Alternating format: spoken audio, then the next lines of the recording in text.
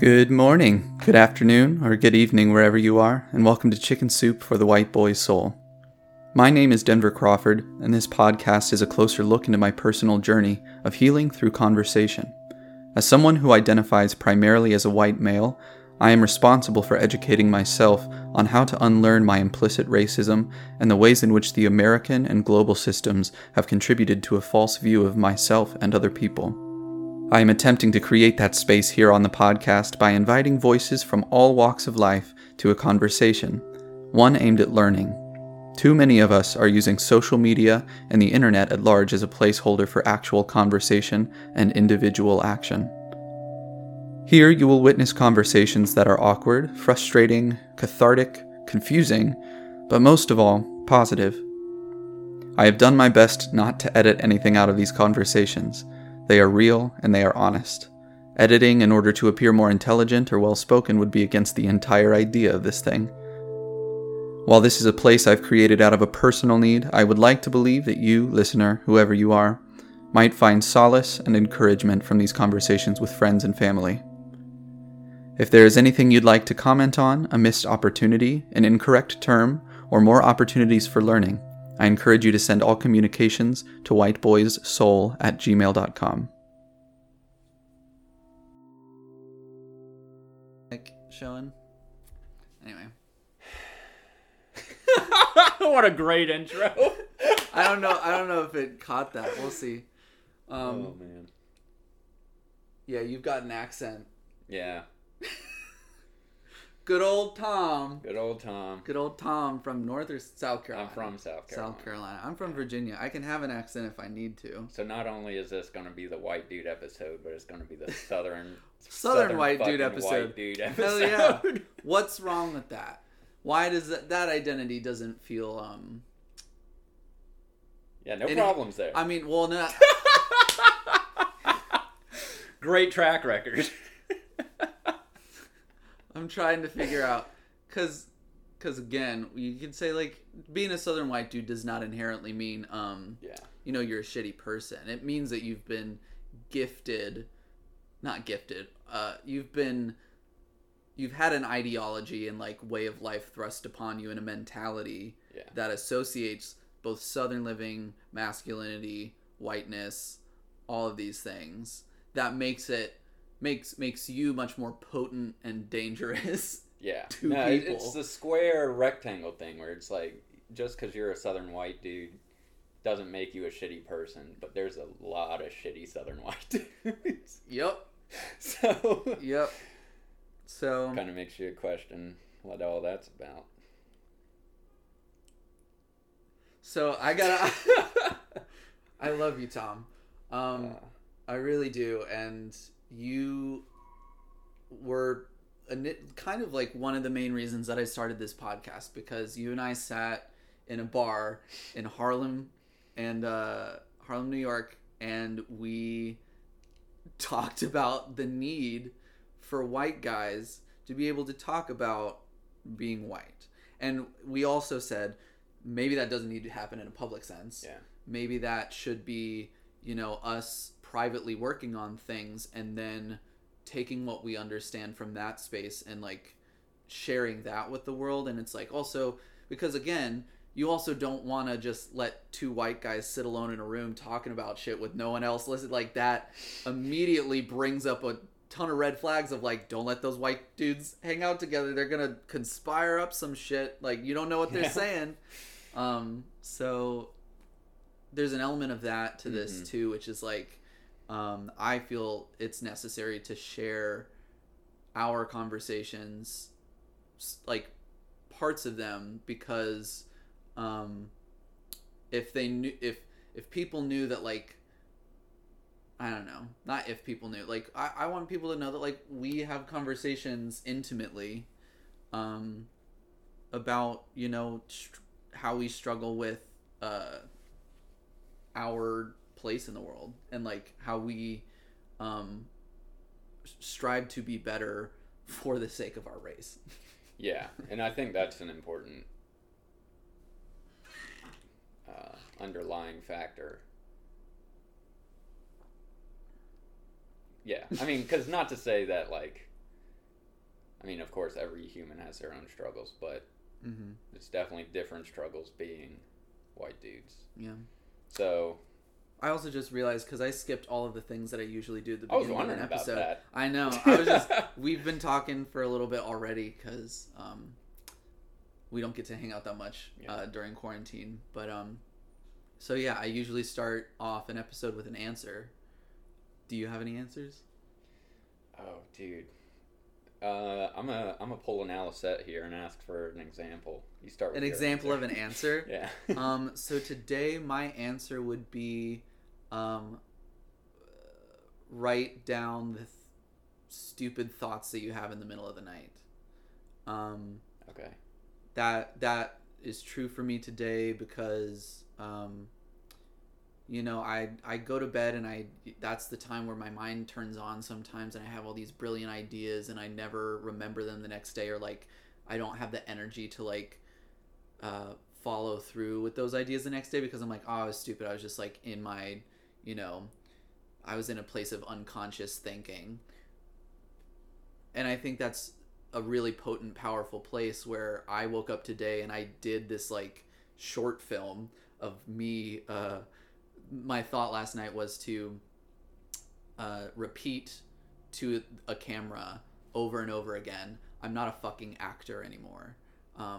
Which both kind of mimics a Grotowski style or Meisner style acting exercise, which is like repeating something until an emotion comes up, as well as like I do think that it's time for me to move past my identity as like, this is the type of artist I am. I have my hands in too many other mediums and I have too much other shit going on.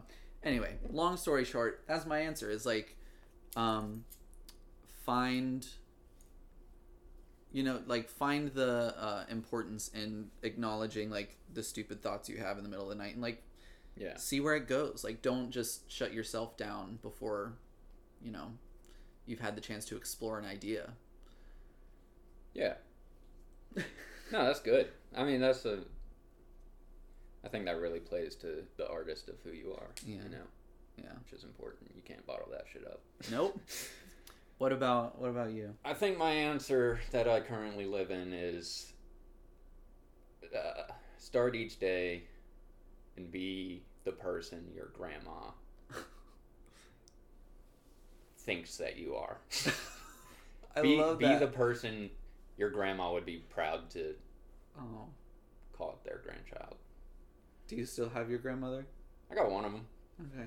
My mom's mom. Do you talk to her? Enough? Probably not enough, Yeah. but I mean, we have a good relationship. That is good. She's still down south. I think we live kind of different lives. There's no like hard feelings or anything, but I think we just kind of are really connected to my dad's mom. Yeah. And she passed away about 4 years ago. Yeah. I have both my grandmothers, luckily. But both my grandfathers. I'm named after one grandfather who died before I was born, and my other grandfather just passed away last year. Yeah, grandparents. How have they shaped you? In terms of like, what do you think you've gotten from your grandmother? You say like, be the person your grandmother thinks you are. Like, who do you think your grandmother thinks you are? What does your grandmother want for you? Yeah. Damn. I'm gonna cry on this shit, dude. That's okay. Oma was like, she was a powerhouse, man. She defied social norms of her time. Mm-hmm. She didn't care what society was telling her. Smart lady. She worked on like the suicide hotline. She was a colonel's wife, and somehow ended up being more. Like, she has more medals than he does. She's amazing. Yeah. She's still here. Yeah, she's the one that passed. Okay. And so did my grandfather, her husband, who I was named after. So they really embraced who I am as an artist, which, if you just heard the military background aspect of that, and being from the South, it's not the most masculine thing. but they were cool with that. They always. I'm not gonna lie and say they were like outwardly pro many of the like progressive movements that are today, but I fully do believe that they were pro progression, which is saying a lot for their generation. Yeah, I mean their version of progress looks a lot different than ours. Exactly. Yeah. I also find it funny that we're both named after grandfathers. I mean, it's just typical. You go by your middle name too, right? I don't. No. I don't go by my middle name. It's Charles. Oh. Yeah. Never mind. Maybe that's South Carolina. My name's Denver Charles Crawford, and Charles is another. Yeah. It's a different. I think a different grandfather. Not grandfather, but great uncle or something. Okay. Yeah. Yeah, we do love naming each other after. Yeah, we do. So yeah, I think I'm feeling like we should talk about family and what that does to a white boy from South Carolina or Virginia. Or like, what does family mean? What should it mean, and what are we told it means? Because we also you had brought up pressure earlier, like in our earlier conversation about like are you the only male in your family? Yeah, I'm the last Rupel. Yeah, you're the last, like, so you're carrying the name, essentially. It's like, that's it's a patriarchal thing, and I'm in a family of like 3 boys, so I don't necessarily feel the same pressure to like, propagate the patriarchy. Or I don't know.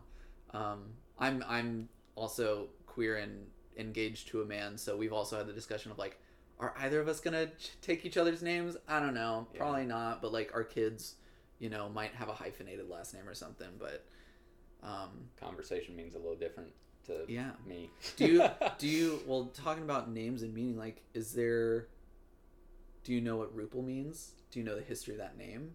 Yeah, we actually, before 23andMe and all that, we had a guy kind of do a what's that? Genetics. Yeah, test? genetics. DNA. There's a whole like name for it, something, but yeah. I think his name was Jack. He did a whole like rundown. So we're from like the part of Poland that's now Germany, and we went down south to Orangeburg, South Carolina, and then another group of Rupels came back a generation or so later and went north, but never really left the south. My band of Rupels, and they never really left the north, and here I am in New York City now. Yeah, I also am remembering things as we're going, but like, do you want to give any background as to who you are and what you do? Yeah, I can before we go into your whole family lineage. Just kind of like, I want you to introduce me real quick. Okay. And then I'll fill in the gaps. Ladies and gentlemen, presenting Thomas. What's your middle name? Thomas. What's your first name? Andrew. I do not think I knew this about you. That's a South Carolina thing. I know, because I have friends who did that too in Virginia, who like they only went by their middle names. But I've known you for 2 years. Yeah. And I didn't know that Thomas was your middle name. Andrew Thomas Rupel. Yeah. With me here today on the podcast. We're 12 minutes in and I'm still introducing my guest. But Tom and I worked together at a coffee shop in Harlem that will remain unnamed. And we struck an unlikely bond. And I really hated you at first. I know, we did not. I feel like there was a hesitancy, but I think I think it was like memes. Once we started sharing memes with each other, like boundaries were crossed, and we became really good friends. And we also started sharing art with each other, and that was a big thing. Tom here is a fine arts painter. Went to Brevard College, and he described the kind of painting that you do, because I think it's also very interesting for this time. So I tell people I'm like kind of a real American realist, neo-American realist, figurative painter, and I paint in oil. Yeah. But Yeah. I mean, that's I mean, you the do technical figures. term. I mean, when I look at your paintings, I see an appreciation for old and a lot of room for new. Yeah, so not to get too into like art history, but like realism with a capital R is about like the natural aspects of the world. So like the human figure isn't idealized. Mm-hmm. Like I've been really into Wyeth right now, and like all his figures are not necessarily pretty. Yeah. Yeah, so I try and touch into that. So, as a painter, because this was part of our conversation on Grill on the Hill, as an artist, in the middle of a pandemic, in the middle of all of this, in the middle of America, 2020, baby. In the middle of this, what responsibility or what do you feel about the art that you make in relation to the world receiving that art, That's a big question. Because as an artist, your responsibility is to respond. Mm-hmm.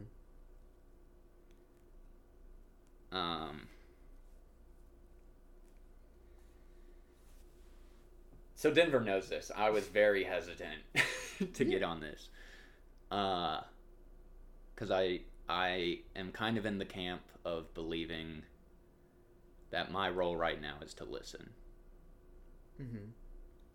So I think a lot of my art right now is trying to do my part in being better. Like challenging my preconceptions and my stances and trying to be better, but at the same time stepping back and listening to other leaders, allowing people that haven't had the opportunity to lead to step up. And I really just think that's kind of the most important thing these days. I agree with what you're saying, and I think you can still continue to create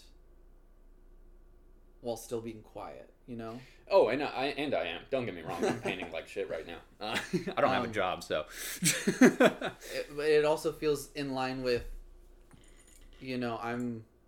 this is a podcast, but it's really an art project. It's an audio diary of conversations, and they're long format. Like, I hardly expect anyone to get through a full episode, because who wants to listen to people they don't know talk about, personalized things that, may or may not be profound or whatever.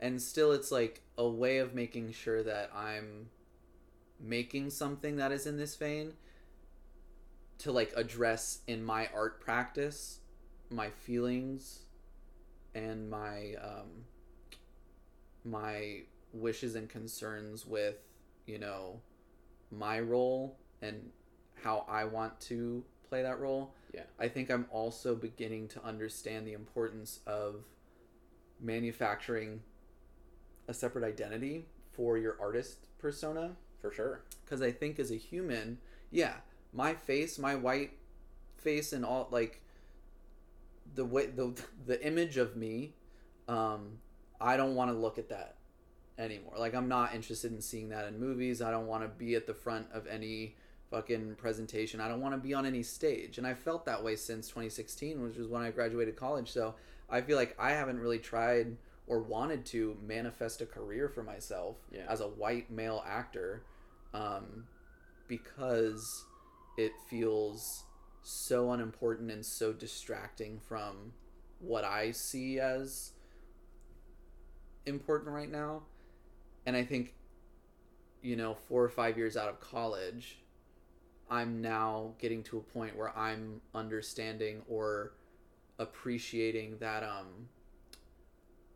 my personal opinions as like a human being and what I want to see and what I don't want to see, or like what I think is important or not, and the artist version of me should not necessarily be the same thing, because the artist in each one of us who, like, you know, finds value in self-expression needs that to be as uninhibited and as free as possible. And if, like, the human side of us is like, no, shut up, don't say that, don't look at that, don't go into that as an artist because it's not your place, feels that feels like it feels counterintuitive, or like not helpful. Not only that, I think you have a moral obligation not to lie to an audience, to be disingenuous, and to be a true artist. Maybe not to be a true artist, but the easiest form of art is through that genuine nature. Mm-hmm. You know how they say it's like hard to keep up a lie, and like want lies build up and all that. Yeah, you gotta just live your truth. But can I say something a little challenging? I do kind of take, there is a little part of me that is like upset that this is a art project. Okay. But at the same time, I understand. It's an artistic project that's, I think, addressing the human side of me, if that makes sense. It's the artist calling out the human rather than the human calling out the artist. I agree. Yeah. No, I understand that, and I see where you're coming from. And like back to art history, you know, you look at movements like the French Revolution,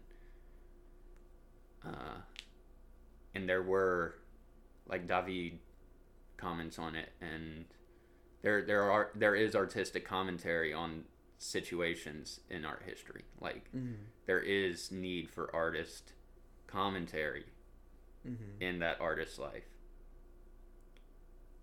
Yeah. But I worry.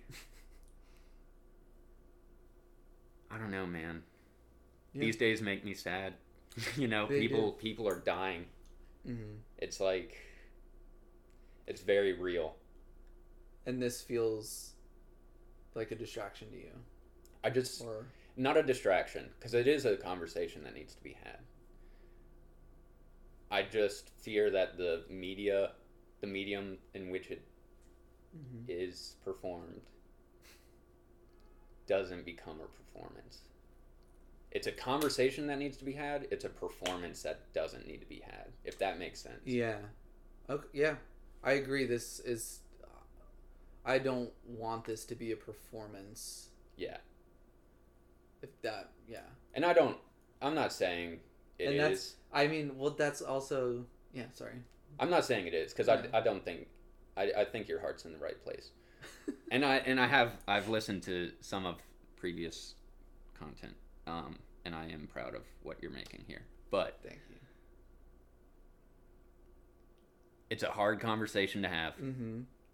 And in hard moments like this, that's a fine line. Yeah. Well, I think it also demands.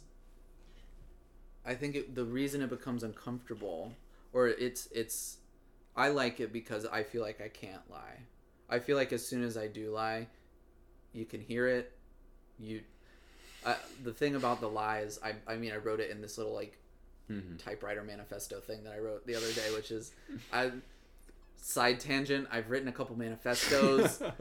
I don't know what a fucking manifesto is to begin with, so, like, don't think that I'm, adopting some form of thinking. I just see the word manifest, and I know that a manifesto is a document with, like, articles, I guess. And so I've written a few for, like, some artistic friends, being like, how do I manifest truth, and how do I manifest a practice through XYZ rules that turns into a way of living, that's not related to, I'm not trying to tell anyone how to live, but I wrote one for myself for when I use my typewriter, because I use my typewriter for specific poetic experiments and ideas with poetry and language. And one of the rules that I wrote was, know that you cannot lie. Any lie that is told is like, here, I'm just gonna get it. Because it's right over here. So, this feels relevant. What I wrote was, this is Article 2. Know that you cannot lie. There is truth in everything. Even behind a lie you may write consciously or unconsciously, there is truth. The more you hide, the more we see. Run towards truth, not away from it. Yeah, I think that's inevitable. Yeah. And so I think in addressing this podcast and like this, thing, it becomes performance when I'm lying, either consciously or unconsciously. That's when this becomes performance, and you can tell. And I think part of what I also addressed in like the interlude that I did, the first interlude, is that the structure needs to change. Part of the like intro and ending of the episodes where I like succinctly explain everything that I learned or like got from that conversation felt a little too performative to me. Mm-hmm. And it felt like it was not as candid as I wanted it to be, or not as real. Like it didn't feel entirely truthful. There was some truth to it, it just wasn't all the way there. Yeah. So, but I also want to be true to like discomfort, because there's like a fair amount of it. I'm there, baby. I know. And I think discomfort is important. And I think white people in general live in a mode of comfort, and when they're shaken from that, the only thing that they want to do is like go back to what feels comfortable. And it's like learning to live in the discomfort seems part of what this is about, as well as just like what life should be about, is like learning to live in that. Yeah. I mean, discomfort breeds growth. Yeah. What I'm just gonna call it out. But you said that you had talked to some friends. You don't need to name them, or like you said some friends had some feelings about you should or should not talk to me on here. Yeah. And you had stopped yourself before saying something, and I just want to know what that was, or what that was about. Okay, yeah. So I've had some friends in my life. No. Recently I was like laying out, actually before the podcast came out. Before. Okay. So it was when I was before they've like listened to it. Gotcha. And before I listened to it, actually. Okay. I've only recently, not recently, but anyway. Yeah. They said, just from my secondhand account of what I thought this podcast would be, they said, the world doesn't need that. Yeah. And to be fair, what I thought it was, I agree with that. It's hard to explain a podcast to anyone being like, hey, I want to... Me, a white dude, wants to talk to other white dudes and like white people in general. And everyone, but like specifically, like I want to have difficult conversations with white people. Yeah. In a podcast format. Like that is a really hard sell idea to anyone. For sure. And I had mentioned how I'm nervous about it because I've witnessed how these conversations hurt people. Yeah, further explain that. So how do you identify? I identify as a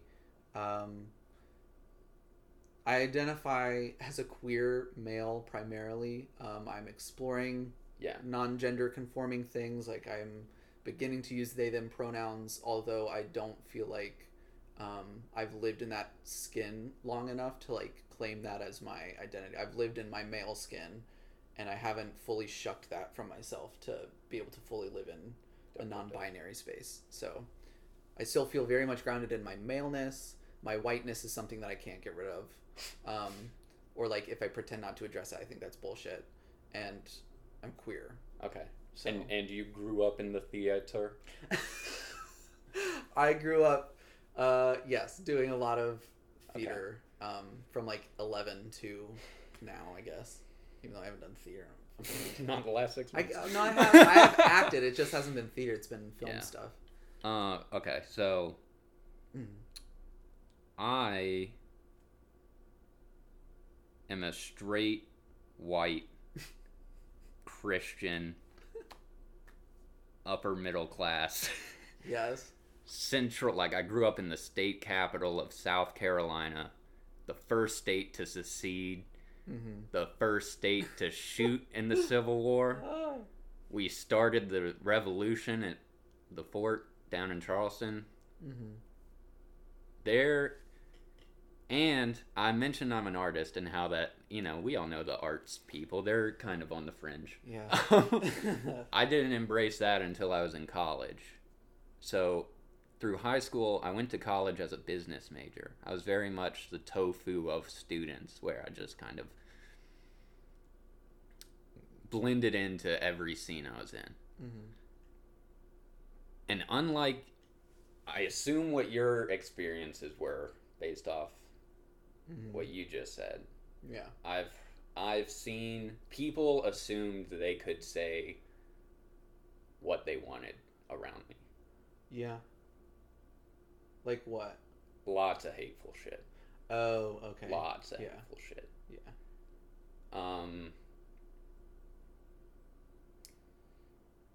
There's bad people out there. Yeah. And it's terrifying to me. But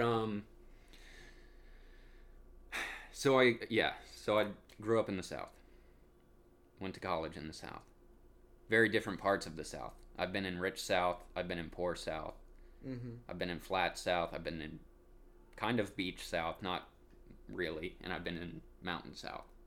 And unless you've grown up in any of those, you don't understand how fucking different they all are.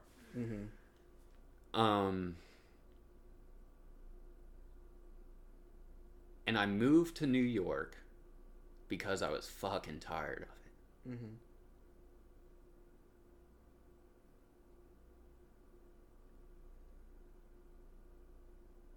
I think the night I decided I was gonna do it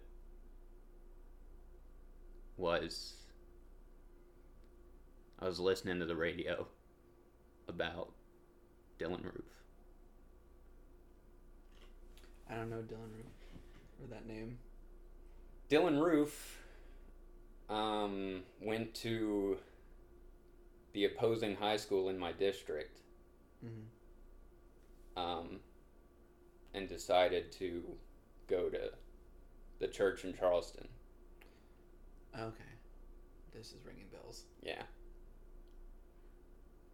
And he prayed with the 9 victims before slaughtering them. And then for, 2 weeks I saw my hometown on national television for a hate crime. And if you know anything about these people and their mission, there's something called the event that they're all waiting for. Where something's going to kick off and it's going to start a race war. I'm serious. This is fucked up. They call it the event. Yep. These right-wing cults. And they are all arming up for it. And that's what he was trying to kick off the event. And that scared the shit out of me. Because that's not the man that my grandma believes exists. But they do.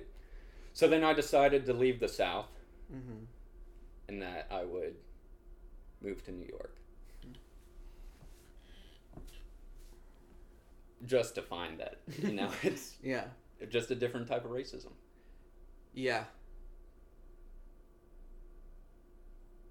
So that's why, long story short, that's why I'm on edge about this. Because I've been in the room with these Dylan Roof motherfuckers.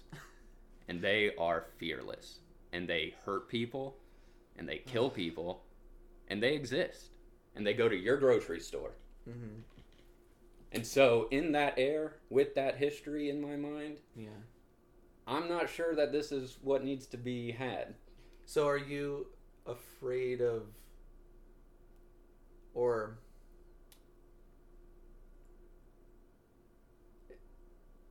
I feel like, yes, that is horrifying, and yes, I am wary of every fucking white dude I talk to. Yeah. I think people know when there's a difference. And there is something that you're speaking to is like, you don't always know. Yeah. You don't always know who is. Oh, I assure you, you were talking to the same people I was talking to. Yeah. But they know what to bring up in front of you. Maybe. What do you mean? Just about, like, being my whole background. I'm not going to list it out again. Yeah. But they assume I'm anti-LGBTQ plus, anti-BLM. Oh, and you're saying the people that I talk to are inherently anti-racist when they might actually be. Well, I think, you know, you're very proud of who you are. Yeah. So, anti-gay man Mm-hmm. just isn't going to interact with you. Unless it's a negative. Yeah, I think I've actually had a lot more experiences lately that, you know, I can't necessarily share on the podcast because it's like, yeah, I've spoken to a few people who do tell me outwardly they disagree with things that I'm doing or like ways that I'm living, and I'm like, I'd love to have a conversation with you about it. Like, can we talk? And some of them have been like, yeah, sure, and then they ghost, or just things don't happen, and it's like, but I've actually begun talking to people who have like an issue, and yeah, there's a line of like, there are absolutely people where I see it in them and I look at them and I'm like, there's not going to be any communication here. It's the people who tell me that they don't like what I'm doing, but they don't necessarily, they're saying that because they're really asking a question of like, why are you doing this? Yeah. It's not what's like behind it's not like I disagree with you and this is evil and you suck. It's like they say like, hey, I disagree with that and I want to know more about it. Yeah. And I think those are the type of people that I'll always be interested in talking to. And yeah, there are people beyond saving, for sure. And it's like, even the savior thing, like saving someone, it's not anyone's duty to save anyone. Like, who's saving what from who from what? I just think that, when a conversation is in the right place, or like in a, you know, there are ways to know. Although, like, what you said about Dylan Roof, or what you're saying there, feels very, it justifies a fear, I think, that is necessary. A skepticism and a wariness of like, yo, we need to be on our toes. And also, if that's taken too far, then I think it turns into a debilitating, paralyzing, for sure, thing. I really, if you haven't listened to the interlude, go check that out. Okay. That was good. Okay.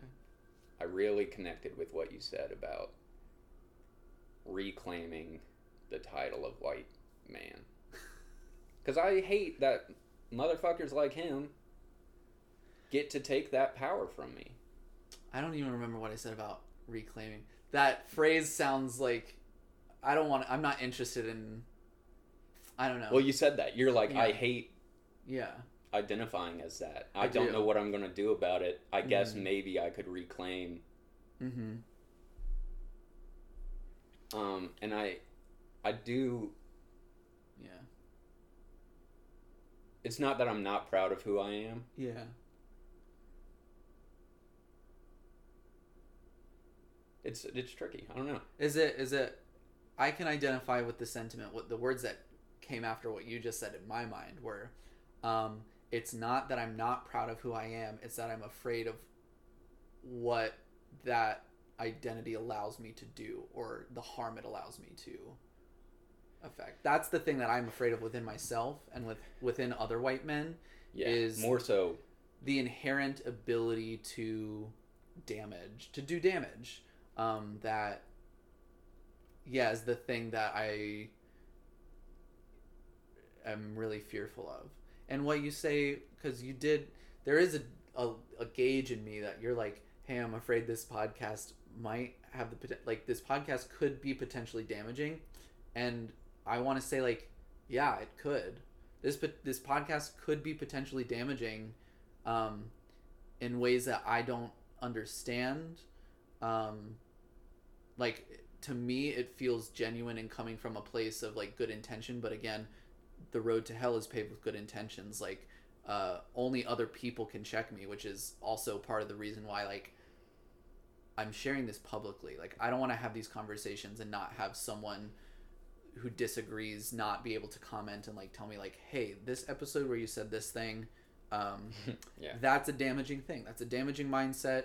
Please correct it. Like, even in my episode with Ali Set, the first one, she corrected me on the term Karen, and not even corrected. She was just like, I really take contention with the fact that like we're calling these women Karens, because what the white woman calling the cops and then the white Karen who's like asking to talk to a manager are very different, because one of them is asking to talk to a manager and the other one is weaponizing her race and is inherently jeopardizing the life of whoever she is wielding that power upon. And so yeah, there's potential. There's always potential, I think, for damage. And I think for a very long time personally, ever since 2015, 2016, when I began, my, feeble beginnings of like forming a conscious mind of like the shit that's going on in the world. Ever since then, I think I've been really paralyzed artistically, humanly. And I think this has been part of a liberating thing for me that has allowed me to, start contributing in ways that is like, I'm not saying that this is like a huge service to fucking humankind, but it's there for anyone who wants to listen to people talk about these things and not yell at each other the whole time. Yeah. Or it's there for like, it's there for me to like go back and listen to and realize like, okay, here's where I made progress, or like, oh, here's, it's a service to myself and it's a service to whoever else is in the same place of like need as me. So yeah, I think and I think that's the place where we should be. Mm-hmm. Building on ourselves. Well, it's been almost 45 minutes, and I think like, unless you have other like topics you want to get to, I'm comfortable like wrapping up and like doing a brief reflection and being like looking forward to the next conversation, because you and I, before we even started, talked about like we're gonna film like 5 or 6 episodes, like we're gonna I definitely think it's probably a 2-parter, just because there's a lot to talk. Well, I think with you specifically, because like Ali Set, who's our mutual friend, who is in earlier episodes of the podcast, if you're not aware, because we've mentioned her so many times already. She's amazing, love her to death. But like that, she was like, this is going to be a 2-part episode because I got shit to say. I think before you and I got on, I was just like, I think I want to check in with you all the time. I think I'm already checking in with you all the time as another white man. We're having this conversation constantly. This is the first time I've been like, hey, Tom, you want to record this? And you have all of your feelings about that. But I do think that this is not it can't be one and done, or 1 and 2 and done. It's like, this is an open-ended thing between you and I. It's a lot. You've signed the contract. I don't know. Can't back out. We live in the days where you have to. I guess I can't come into this podcast expecting a finite answer. Mm-hmm. You just have to be comfortable these days with Discomfort and like some answers aren't going to get some questions aren't going to get answers, you know. Yeah. This isn't. I think I mean you touched on it. This isn't something we're going to fix. Do you have a question just to end?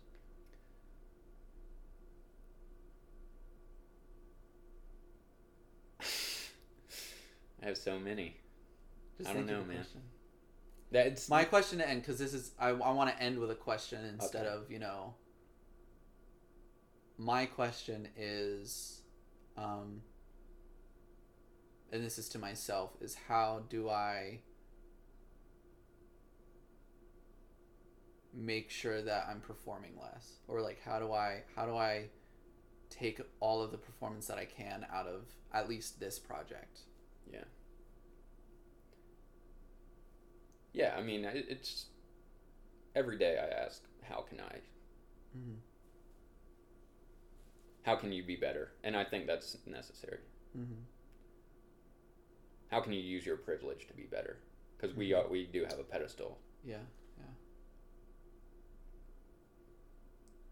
All right. Well, until next time, I love you, Tom. Drive safe. Neither of us have cars.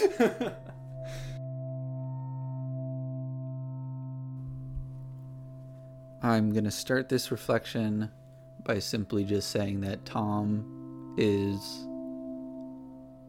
exactly the reason I wanted to do this podcast to begin with. And I don't want to feel stupid in saying that, like, these are the conversations that I've been needing, I've been craving as a person, but I feel like there's a vulnerability here and a genuine interest and a curiosity in how do we address this together. Both of us feel equally inept and frustrated and scared, frankly, and being able to talk through things like this is just feels crucial to what I need to move forward. And Tom has been that space for me, and I cannot articulate how much we all need a Tom in our lives. I don't know anyone else that I can talk to in this way and feel like I'm being understood. And, you know, it's at the end of the day, the work that needs to be done on white folks needs to be done by white folks. And I feel like Tom and I, when we work on our shit, we get some shit done. We ask each other questions, and he has no issue being challenging toward me, and I also have no issue challenging him, and, you know, we're actively helping each other grow. I don't think I have much more to say other than I hope this was good for more than just me. And I'm just super stoked to be releasing these episodes and you know, continuing this conversation with Tom specifically, because again, the people I have in mind, the people I'm trying to address, are the people closest to me, who are like me, who struggle with the things I struggle with. And I feel like Tom is part of the beginning of that as well. So until next time, from your friendly podcasting white boy, I love you. I look forward to learning from you and with you. And I'll see you next time.